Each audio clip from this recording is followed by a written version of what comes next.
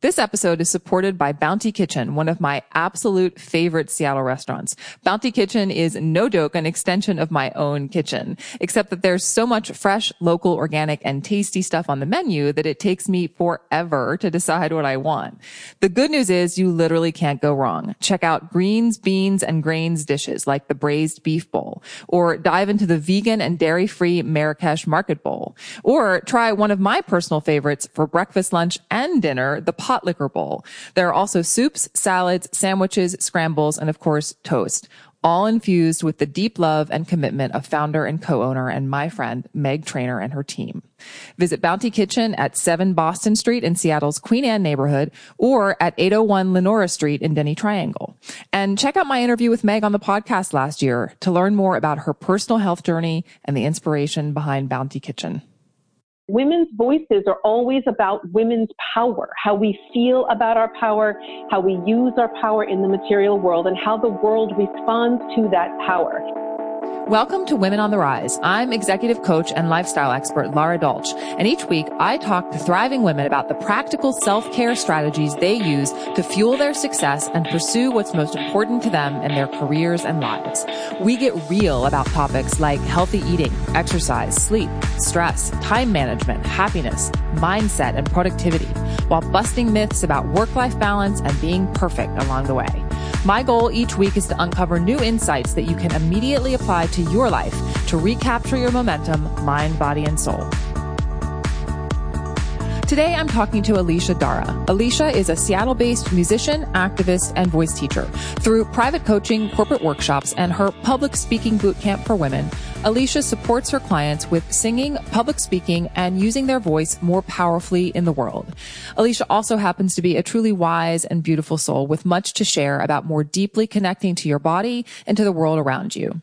Alicia and I talked about the importance of connecting to your breath to support your voice, the collective power of women's voices and how it's shaping today's women's movement, finding your healthcare dream team, and how music can restore mind, body, and soul in a fast-paced world.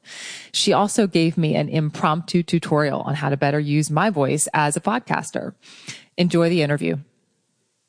Thank you so much for being here today, Alicia. It is my pleasure. It is absolutely my pleasure.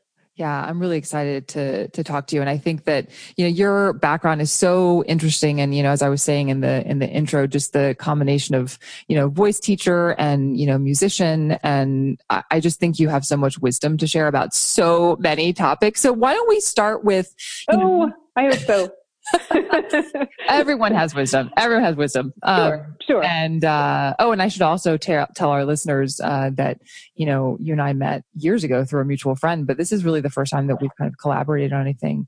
It's true, but I hope it won't be the last. Oh, I hope not either. But yeah, why don't you tell everyone a little bit more about your work, and, sort of how you help people, especially women, use their voices in whatever way you would like to describe that.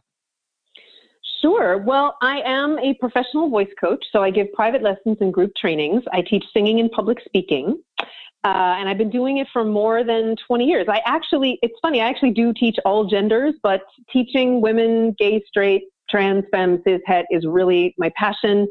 I created a training a couple of years ago called Public Speaking Boot Camp for Women that has really taken off like wildfire, and I've been able to do it everywhere all the time. And it's been fantastic. So I really get to combine, in that particular training, I get to combine my passion for women's power and strength and intelligence and all those incredible things that we want to project into the world, confidence, etc., with really good voice skills. So the thing that I'm constantly telling my clients is that it's really hard to project strength, confidence, and intelligence into the world if your voice is ragged and run down. It's very difficult to do that. And most of my clients are not using enough breath support. I mean, everybody's got a unique and wonderful voice. Humans are unique and wonderful. Each one of us has various strengths that are interesting and compelling. But to really project our best self into the world, most people need help connecting with breath support, this thing called breath support. And because of my background as a performer and as a singer, I've been singing on stage since I was 4 years old. I have a ton of that training and that connection. So I'm able to pass on those skills to others, and the difference it makes is extraordinary. My job is never, ever boring. It continues to be compelling every single day because the difference that it makes when people are connected to that is so powerful. And you can see it and hear it, and you can also just feel it, breath, being connected to breath and being grounded in the strongest voice that you've got is it's just so awesome. I love it. I never get bored in my job. Ever. I'm sure. Well, and just the variety of clients that you have. And it's so funny. I don't know if you know this about me, but I sang when I was, younger and through elementary school and middle school and high school and so on and so forth. And so, Right. It's funny to listen. Well, yeah, people are like, can you sing now? I'm like, that would be a different story. But my point in telling you this is that it's interesting because I think that I'm always surprised at how many people actually don't, even understand what the idea of breath support means and where that support should be coming from in their bodies. Can you talk a little bit about that? Yes.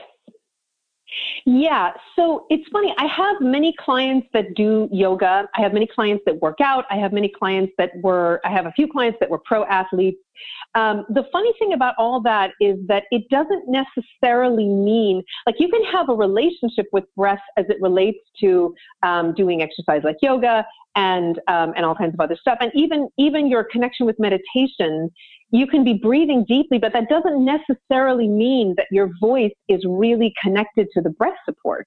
To do that, you really have to practice. I take my clients through actual vocal exercises so that they can feel inside the anatomy, the basic anatomy of the voice, which includes the respiratory system, your lungs and your bronchial tubes and your vocal cords and all those things. And also the diaphragm muscle, which we call the platform of power. And unless and until you're really focused in on that stuff and you really know what to feel for, so to speak, it's kind of tricky.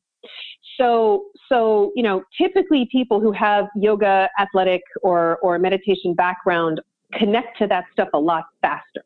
Mm-hmm. And certainly any kind of deep breathing that you're doing is really going to help. In fact, I really do recommend for my clients who are very serious about projecting their voices. I have a lot of B and C-suite clients, people who are, really climbing the ladder of their profession, and they really need to project a confident and strong voice. And I always recommend that they meditate because being in the state of meditation is so powerful for your kinesthetic awareness, not just because it stimulates the parasympathetic nervous system in the body, which is a very important, in my view, a very important life skill to have, mm-hmm. but also because your connection to the breath, slowing down and feeling the breath in your body really helps give you a sense of how to connect to the power of your voice, because the platform of all that is breath. So that's my long way of saying that, without breath, it's really hard to have a strong voice. Yeah, totally. Well, and that's so interesting. I never would have thought about the connection with meditation. I mean, that hadn't even occurred to me. I was thinking more about the diaphragmatic support because I don't think, some people don't even know where their diaphragm is, which, it's true. Most I get it. No one's ever, taught them. It's, yeah. Yeah. It's all that stuff really matters. And I can tell pretty quickly. Do you know the expression to read between the lines? Sure. Yeah. So my job essentially is to kind of hear between the words. So I can tell very quickly when I listen to someone speaking whether or not they're connected to breath support. And as I get to know them, I can tell, how connected to breath support they are. But I can tell you across the board that everybody could stand to have more breath support. And the difference it makes is phenomenal. It's incredible. Yeah, I'm sure. Well, now I'm scared because you're listening to me and I'm thinking to myself, I'm totally talking in my throat today, which might explain why my throat hurts a little bit. Yeah. Well, I'm even very aware of it, but I don't necessarily know what to do about it, which is why I may eventually hire you. It would be my pleasure anytime. I mean, the simple answer is, take time to breathe deeper, right? Mm-hmm. The deeper that you're breathing, the deeper breath is important because the bottom of the lungs are what is connected to the top of the diaphragm.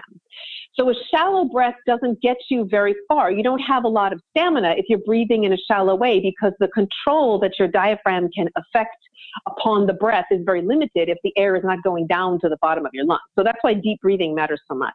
Yeah, totally. You just have to practice, like anything else, you really have to practice. I think that's right. And the connection, I think, as you were saying, when people who have experience with yoga and Pilates and other disciplines that help you, harness the breath still don't necessarily know how to connect that to their voice. And I think I probably am one of those people, right? Like I have all of that training. I bet. So I can hear that your voice has a lot of beautiful resonance in it. I can hear that you were a singer, Laura. And I will tell you that if you can find time in your day to sing or even just to do some light humming, I'm always talking to my clients about light humming. Many of my clients are very self-conscious about like full on singing, but even some light humming in a very comfortable voice range as you're commuting or whatever you're doing during your day will help keep your voice warm, and it'll help you get more into the feeling of your voice. But the more you can sing, the better, as long as you're not, going past your strain threshold, and it takes a while to kind of figure out where that is. But your background as a vocalist, I promise you, it's still helping you. It's still in there. Well, thank you. I appreciate the encouragement. And I'm curious, with your clients, what changes they experience in their careers and in their lives as a result of working with you? Well, okay. So, like everything else, you'd have to ask them. But typically what they tell me is that they are much more conscious of their power. So particularly with women, I'm always saying that women's voices are always about women's power, how we feel about our power, how we use our power in the material world, and how the world responds to that power. It's not only our voice itself, it's our patterns of communication, the things we emphasize in our speech, the rate at which we speak, the way we hold our bodies. I do so much coaching of body language in my voice teacher practice. It's funny. But typically what they tell me is that they start to speak up for themselves in every area of their lives. So most people come to see me to work on a presentation, a pitch, some kind of, job interview or something that they have. But as we work together and time goes on, they start to realize that their voice is kind of getting stronger. They're getting more comfortable in their voice. And so they're getting more comfortable speaking up for themselves. And I think you can see in our culture right now, in this moment that we're in, this movement that is building, I think you can see plainly what happens when women decide that we're going to use the collective power of our voices. It's remarkable and unstoppable. Yeah. So in my small way, I'm happy to contribute to that, in my job. It is, in fact, I think of it as a great privilege, to Absolutely. do the work. And I, like I said, I'm never bored, Well, no, and I think you're right. I think that it is, especially now, and you absolutely are contributing to that. And I feel similarly about my work. In many ways, we're doing sort of the same work, which is we're coming at it from different angles, but, yes. helping women sort of reclaim their power so that they can achieve what they want to achieve in their lives, whether it is on the public stage or in their family, or their community. Yes. Or at work. I think you are definitely part of the solution. And I know your work is making a difference because I understand how this whole dynamic works. It's so important to have that extra support. It matters so much. I have found in my life as a coach, and I think you probably have found this too, that human beings can do phenomenal things with coaching. Yes. Like we can get a lot done. There's a reason why elite athletes, politicians and lawyers and entertainers have coaches. It's a profession that is vital, I think, in terms of human potential in general and women's potential specifically.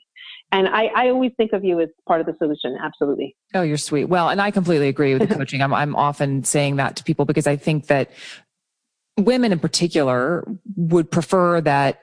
In fact, I was talking to a client about this the other day.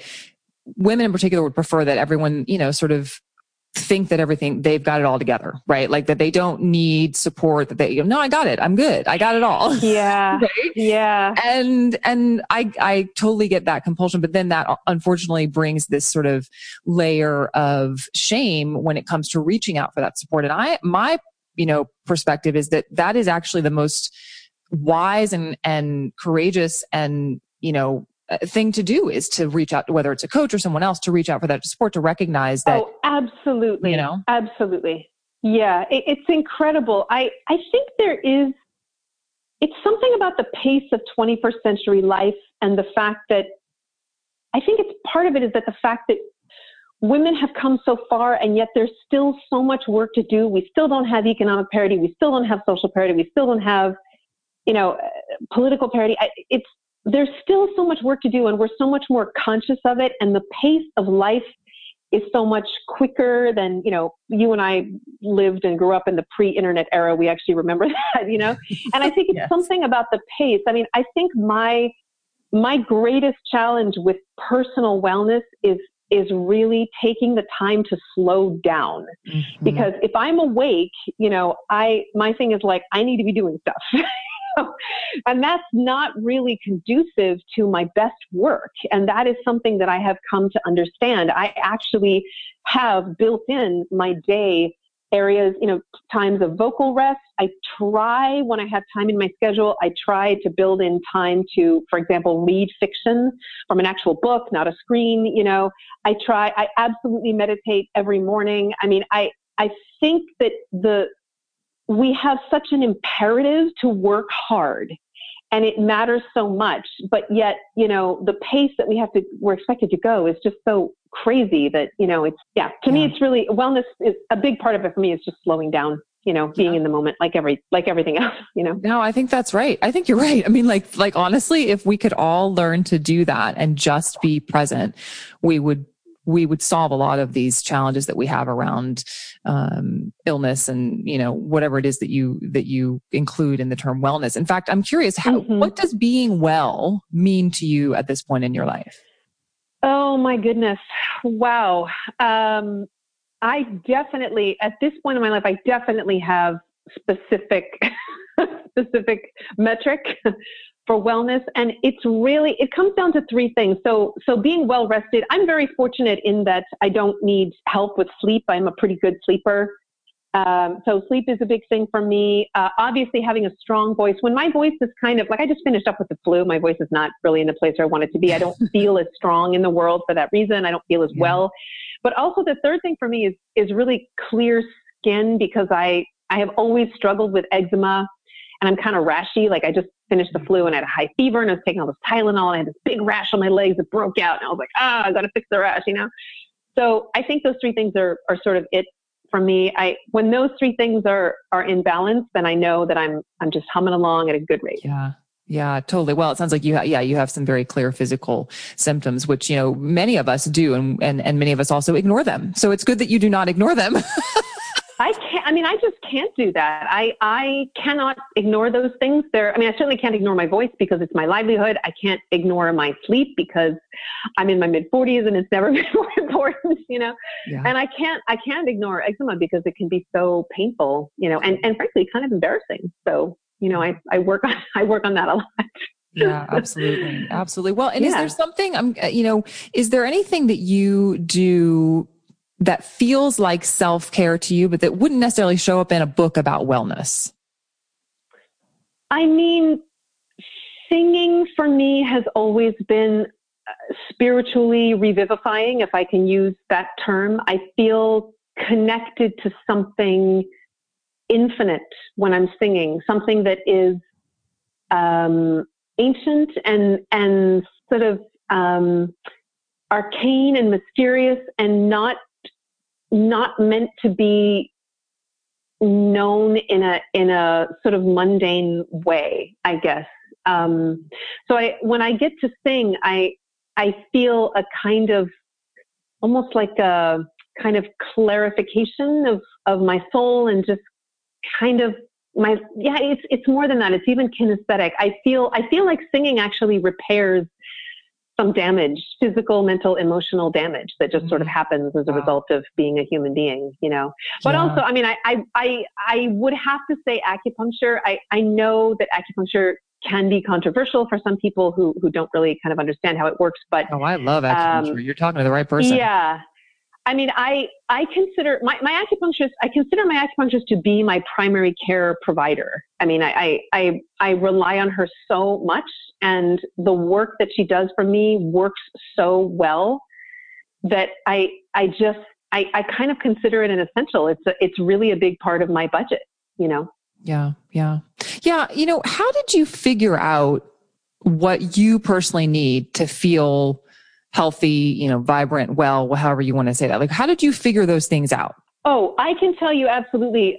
To go back to eczema, eczema for me has been the wellness guide from the beginning because I was born with it as an infant. So I've always been dealing with it. And, skin is it's a very diagnostic kind of tool because it's on the outside, it's visible. It's like your body saying to you, hey, something is going on. Pay attention to me, Yeah. So I've been so fortunate that I grew up in Canada where we have, or at least we had wonderful healthcare. And I was so fortunate in that my parents were hippies and they were totally open to so-called alternative medicine. And I've been able to try out so many different things. And because it's about skin, it's just very clear whether or not some treatment or some ointment or some remedy is working. Your skin tells you, oh yeah, that's going great, but skin informs everything. All the gut stuff, really getting my gut in order and understanding, the effective food and all those things. It all comes down to skin for me. That's really been the way that I kind of figure it all out. If something's going on with my skin, I know that I'm neglecting something in my health and wellness somewhere. Yeah. Yeah. Well, and it's that you've tuned into your body, right? I mean, that's kind of what I, talk to my clients about is finding that whether it's your skin or something else that's happening in your body, like what's the alarm that goes off in your body, right? Yeah, when something's not right. And eczema, I would never call someone who has eczema lucky because I actually have some on my hands. So I get it, but it's in some respects. And I mean, it's terrible. I hate it. And this time of year is when it oh, it's a bummer. Yeah. But it is in some respects, you kind of, at least, something's up. I mean, it's a more visible alarm than other people have. And in some respects easier to pay attention to, but it's no fun. Definitely. Yep. Yeah. Well, and it sounds like also that you have experimented with a lot of different things, whether it's to address the eczema or other things. Like, can you talk about that experimentation process and how you kind of honed in? I think it's so interesting. It's so central to the work that I do. I'm fascinated to hear how other people have done it on their own. Sure. I mean, I can say for certain that I have been very blessed in terms of my healthcare providers. So I have a lot of friends and a lot of clients who have had really bad experiences with providers, people who have not listened to them, who have tried to kind of impose their own agenda on them, people who have like a sort of, sometimes a very narrow focus of education in your training as a medical person or as a wellness person can be limiting. And cause you to, just sort of have a limited viewpoint. I mean, I have heard so many horror stories and I've been so lucky. I think my process of experimentation has a lot to do with, building a rapport with the provider. So I'm a fairly intuitive person. I mean, like you, I work obviously, one-on-one with people all the time in my job. And I feel like I'm fairly good at reading people. And more specifically, I feel like I understand when someone is really open and listening in a genuine way to what my dilemma is, in that arena. And so I've definitely walked out right away on some providers that were strongly recommended to me because I could tell it was not a good match. I just could tell right away, this is not going to work, and then again, I've been so blessed and lucky. I would say to anybody that is on their wellness journey that it's really, you really have to go until you find like your dream team of people that you really respond to, because so much of that process of wellness is a trust exercise. It's a rapport that you build with that person. And I think it is also a transfer of energy, whatever that means to Absolutely. us, like I know my acupuncturist is so good at what she does. She's such a good match for me that I agreed to become board president of her clinic because it's the U District Community Acupuncture Clinic. Yeah. Because I believe in her work so much. It's not just that I believe in acupuncture. It's that I believe in her, in the work that she's doing so much. I think she's a truly gifted healer. And I want everybody I know to get that healing, Yeah. So so that's a big part of my process is really, and I'm super loyal to my providers. I mean, I she's been my acupuncturist for 8 years, and I told her the other day, like, I don't want to go through menopause another 10 years without her. You know? Yeah, totally. That's great though. I love that idea of a dream team. That's definitely a theme, that I can get on board with for sure. And I think you're right. I mean, you just have to, it is an energy transfer and it is a very personal relationship. And, you have to always tell people, you have to kind of like interview people. And if they won't like spend time with you initially, before charging you money, then especially with coaches, I mean, if they won't allow you to speak to them before you pay them, then that's a bit of a red flag. Absolutely. Absolutely. And you have to feel safe with that person. I mean, I'm very conscious of the fact I've been teaching a long time, more than 20 years. And I am very conscious of the fact that when someone comes into my space, I really need to divest myself of ego. I need to divest myself of any agenda and just be completely open and present for them. And that is I think it is the expectation that I have of wellness providers for my dream team, is that they are in that space too, because I know from my own work that when we're in that space together, powerful, transformative things can happen. Mm-hmm. But if the client does not feel me, if they don't feel that I am there for them, that I'm present and that I'm able to hold that space for them, it's really hard for them to trust me. And then there's not a lot of work that can get done. So, totally. So I think that works, Yeah. What motivates you to keep making healthy choices, again, whatever that means for you, even when sometimes it feels like a pain in the ass? Oh, you really want to know? I have a sort of a secret answer that I will tell you, and I never talk about this, but I will tell you, it's longevity. I want to live a really long time. There's nothing I don't wrong with really that. want to stop. I mean, yeah, I don't really want to stop doing what I'm doing. I love the work that I do. I feel so connected to it. And I feel, I mean, I think that I at least I aspire to keep getting better at it every year that I'm doing it. And I would so love to keep doing it in my 80s, particularly because I feel like as women age, typically or stereotypically, we get sort of thrown away by our culture, and I just, in my life, I've known some powerful female mentors who were much older, and they changed my life, particularly in my late teens and early 20s. They changed the entire trajectory of my life with their power and wisdom. And I aspire to get to that place. I mean, I think, I don't know. I think that's my main motivation. I almost hesitate to say it because I don't mean to imply that I am not grounded here in the present, because I believe that I am. But in terms of what motivates me, it's longevity. I want to be crystal clear in my mind when I'm 90, I want to be as physically healthy as I can be. Supposedly by then, nanobots will be like clearing out our arteries and stuff, Yay. So who knows, but like that's what motivates me. Absolutely. I love that. I think that's amazing. Yeah. Thank you for sharing that, because it's funny. I can't remember who I was having this conversation with, probably my mastermind group and business coach or someone was sort of asking me to think about, visioning into the future, and just some of the people that came up for me that I, aspire to be. Yeah, exactly. Are older, wise women who have had an impact in whatever field they're in, and who, people just, look up to for advice and wisdom and warmth, and it's, I completely,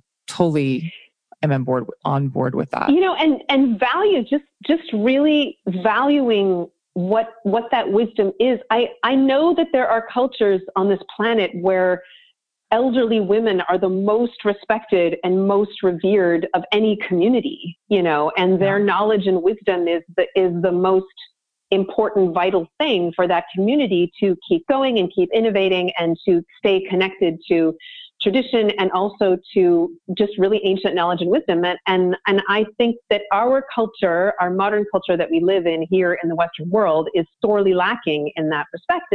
And so I want to be part of that in whatever way that I can. Yeah, I love that. So, you touched a little bit on this earlier, but I'm going to ask anyway. Do you have a morning or an evening routine that's sort of part of your self-care? Yes. In fact, I would say that I maybe could work. I'll tell you what, Laura, like I could maybe work on being like less attached to my routine. I think I actually, do you know the expression, to need a lot of variety in one's routine? You know that expression? Mhm. I think I actually need a lot of routine in my variety. I could stand to break out of it. But that said, I'll tell you what it is. So I wake up naturally for the most part, and I'm up right away. I drink a giant glass of water, and I counsel all my clients to start the day with water because it really does hydrate your voice. You've been asleep for hopefully 8 hours with no hydration. And, many of my clients like slam a bunch of coffee first thing in the morning. And I always tell them like, drink a big glass of water. I know, me too. Do that first. That's so funny. That's always my first thing. It's the best thing ever. And it makes such an immediate difference. It's like incredible. Yeah. And then I'm not a caffeine user really at all, except for once a month I have some dark chocolate. So Only then once a month? Alicia. Well, chocolate's not great for me. It's like one of the things on the sort of not great for my body list. But you have PMS and it's like, God forbid you don't get some chocolate, right? So I save it. I have a whole chocolate area in my kitchen, and I only eat the best kind that I like, and I do it once a month. It's great. But then I make some breakfast, and I make the same breakfast every morning. I make steamed quinoa and pumpkin protein powder and some sunflower butter, which are all things that are on my good list of stuff to eat. And then I will typically, so my rule is I do not answer any emails before breakfast and meditation. I don't do any of that. I'm very focused on like getting my system online and sort of just the process of waking up. So then I sit down and I meditate typically for about 15 minutes. And I'm really I'm super responsive to sound, to noise. And so I have found the thing that gets me to the deepest place of meditation is actually nature sounds. Yeah. So I have some apps. Yeah. Yeah, it's very evocative for me. So I have some apps that I listen to that have various different kind of sounds of nature. And I find that to be tremendously calming. And the meditation actually goes by fairly quickly. I think my brain is much more used to it now than when I started, when I was a teenager or whatever. And then, after that, I'll just typically shower, and then I just get started on client emails, and I answer those, and I respond to clients until I'm teaching either a big group training like I'm doing on Wednesday at Microsoft, or I am teaching private clients. And I go till the end of the day, and then I just kind of collapse on the couch. But that morning routine for me is incredibly important. Oh, and I should also say that I actually do work out 3 times a week. So, I'll finish up with meditation, and then I'll go to the gym, or I will go on a big fitness walk. Or something like that. So I do also exercise, but those things to me are sort of like, that's non-negotiable. Yeah. I kind of have to do it. Yeah. Totally. Actually, it's very funny. Our morning routines are almost identical. Down to the glass of water. Great mind. That's right. I know. It's very funny. In an ideal world, I like the slow process of waking up too. And so in an ideal world, I would have like literally 3 hours from the time that I get up to the time that I actually have to do anything, but that doesn't always Wouldn't that be perfect? It does happen occasionally.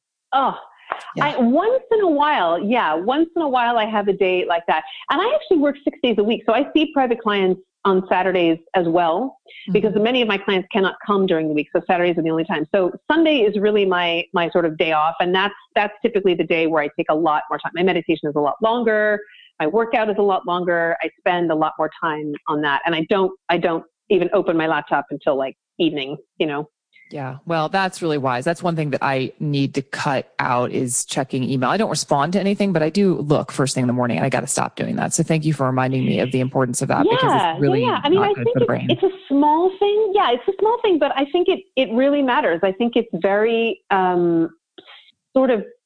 it's very respectful of your brain, of what your brain needs, and just sort of waking up. And I prefer to do it that way. Sometimes I can't. Sometimes I have, a client on the East Coast or something, and I have to respond right away. But in general, that's my rule.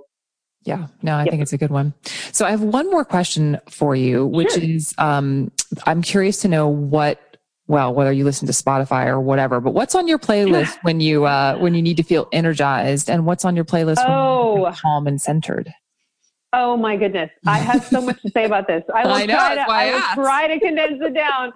Okay, so I am a musician. I've played and sung in bands my whole life, and I'm super, super picky about music. These days, I don't have as much time to make playlists, but I like to kind of like brag that I am sort of a playlist Jedi, but I haven't done it in a while. I will tell you that my energy music is always 80s and 90s pop and hip hop. Nice. Always. Nice. So like when I am tired at the end of the day and I want to make a nice dinner, I just, it's 90s hip hop or 80s pop or even 80s hip hop. I love to.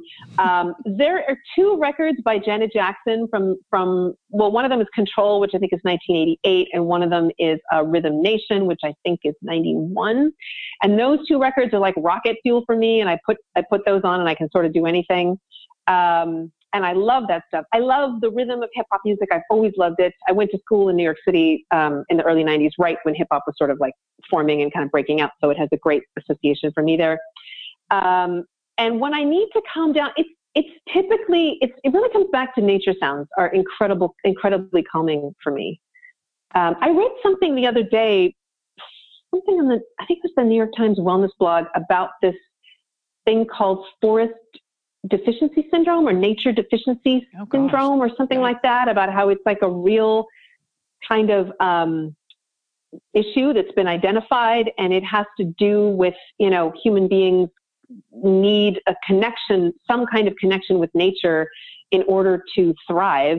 And I think really just in order to kind of be a human being, we really need to be connected to nature. And I'm from Vancouver, BC. I mean, I grew up 2 blocks from the beach. I think, that's always been super important to me. So nature really calms me down.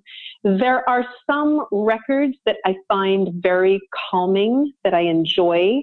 My parents are classical musicians, professional symphony musicians. I grew up in a family of professional symphony musicians. And so there's a lot of classical music that I find very calming. I love French composers like Debussy, Fauré, Satie, Saint-Saëns, all of the soothing kind of French art songs I love.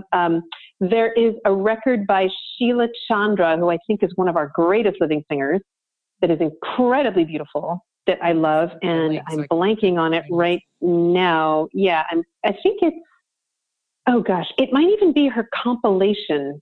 I think it is. I think it's the compilation she did on Peter Gabriel's Real World label. I think that's the one I have. That I love, and stuff like that. I really try. I mean, I live in the city as you do. Seattle is a much more densely populated city than it was when I first moved here. But I really try when I'm outside on what I call a fitness walk. I really try to tune into sounds around me, and I'm pretty good at listening and identifying because I've been a musician again for so long. It's kind of part of the job. So I try very hard to kind of tune out other stuff and really connect to that. Right now here in the Northwest, we have incredible birds that have returned on their migration, and it's kind of the same, birds that are there every year. And so I enjoy that, a lot. Like that. I'm trying to think if there's anything. I feel like there's a whole bunch of stuff I'm leaving out that I can't come to, but it's hard to ask a musician about music because, Like, I mean, I definitely, that thing I was saying earlier about how singing is sort of spiritually revivifying for me. I definitely know that there is a state,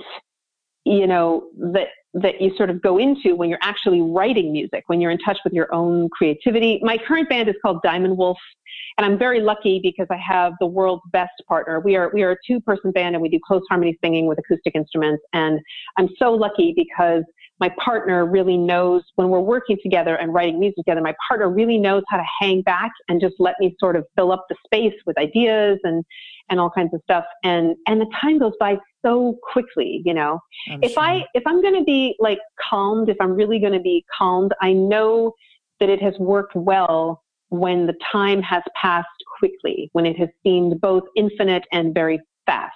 I think that's how I know the brain state I'm in has been very effective. Same with meditation, it's that kind of feeling of the infinite, but it just passes quickly. Yeah, I love that. And I hope that, that listeners have, experienced that or seek to experience that, because it's an amazing thing. And unfortunately it's fleeting, but it's amazing even for that moment. Yeah. So, yeah. I mean, I really think we can cultivate it. I just, the older that I get, the more that I'm starting to understand about human potential, and the more that I am starting to have faith in humanity in a way that I don't think I could have done when I was younger. I've been very cynical at times in my life because of my work as an activist and all that stuff, and just being in the world as a feminist, as I'm sure you know, is not always. Yeah. The last couple of years, I feel a renewed sense of faith in humanity and in human potential. And so much of that is about a state of mind, a literal state of mind. And, things like meditation, things like singing, things like deep breathing, things like dedicated wellness, to me, are all a part of that. They're all a part of the solution. And I try to make time for that stuff literally every day. I couldn't agree more. I think that's right. And I do think everything you just mentioned is part of the solution. I just hadn't sort of really articulated it that way. So thank you for sharing that. That was really powerful. My pleasure. Yeah. Where can people find out more about you and your work? My website, www.aliciadara.com, contains all kinds of stuff about my work and my trainings, everything that's coming up. I got some really great trainings coming this summer, and I'm available to come and give trainings on site at work for people. I can also do that. I have some space in my calendar for some private lessons coming up here, spring and summer. All very exciting. I'm working on expanding my YouTube channel this spring. That's my big push. There's a lot of cool stuff going on. Oh, my band is Diamond Wolf, diamondwolfmusic.com. It's one word, Diamond Wolf. Yep. Yep. And I'll put all that in the show notes. You can hear a whole bunch of our music. Yeah. Good. Thank you so much, Alicia. This was really, really fun. I feel like we could talk for an hour. Oh my God, I totally agree. My absolute pleasure. And please keep up the great work you're doing, Lara. It really does make a difference. And I hope that you feel that. Like I said, I really think of the work you're doing as part of the solution. Oh, thank you so much. That's it for this week's episode of Women on the Rise. If you're ready now to wake up with the energy, clarity, and confidence to take on your goals, visit laradolch.com/women on the rise to get a few resources I pulled together just for Women on the Rise listeners. For show notes and resources mentioned in this episode, visit laradolch.com/podcast. And if you liked what you heard, please rate and review the podcast in Apple Podcasts, Stitcher, Google Play, or Spotify. It's a huge help to the show, and I truly appreciate it. This episode was produced by me with editing help from Dave Nelson at Lens Group Media.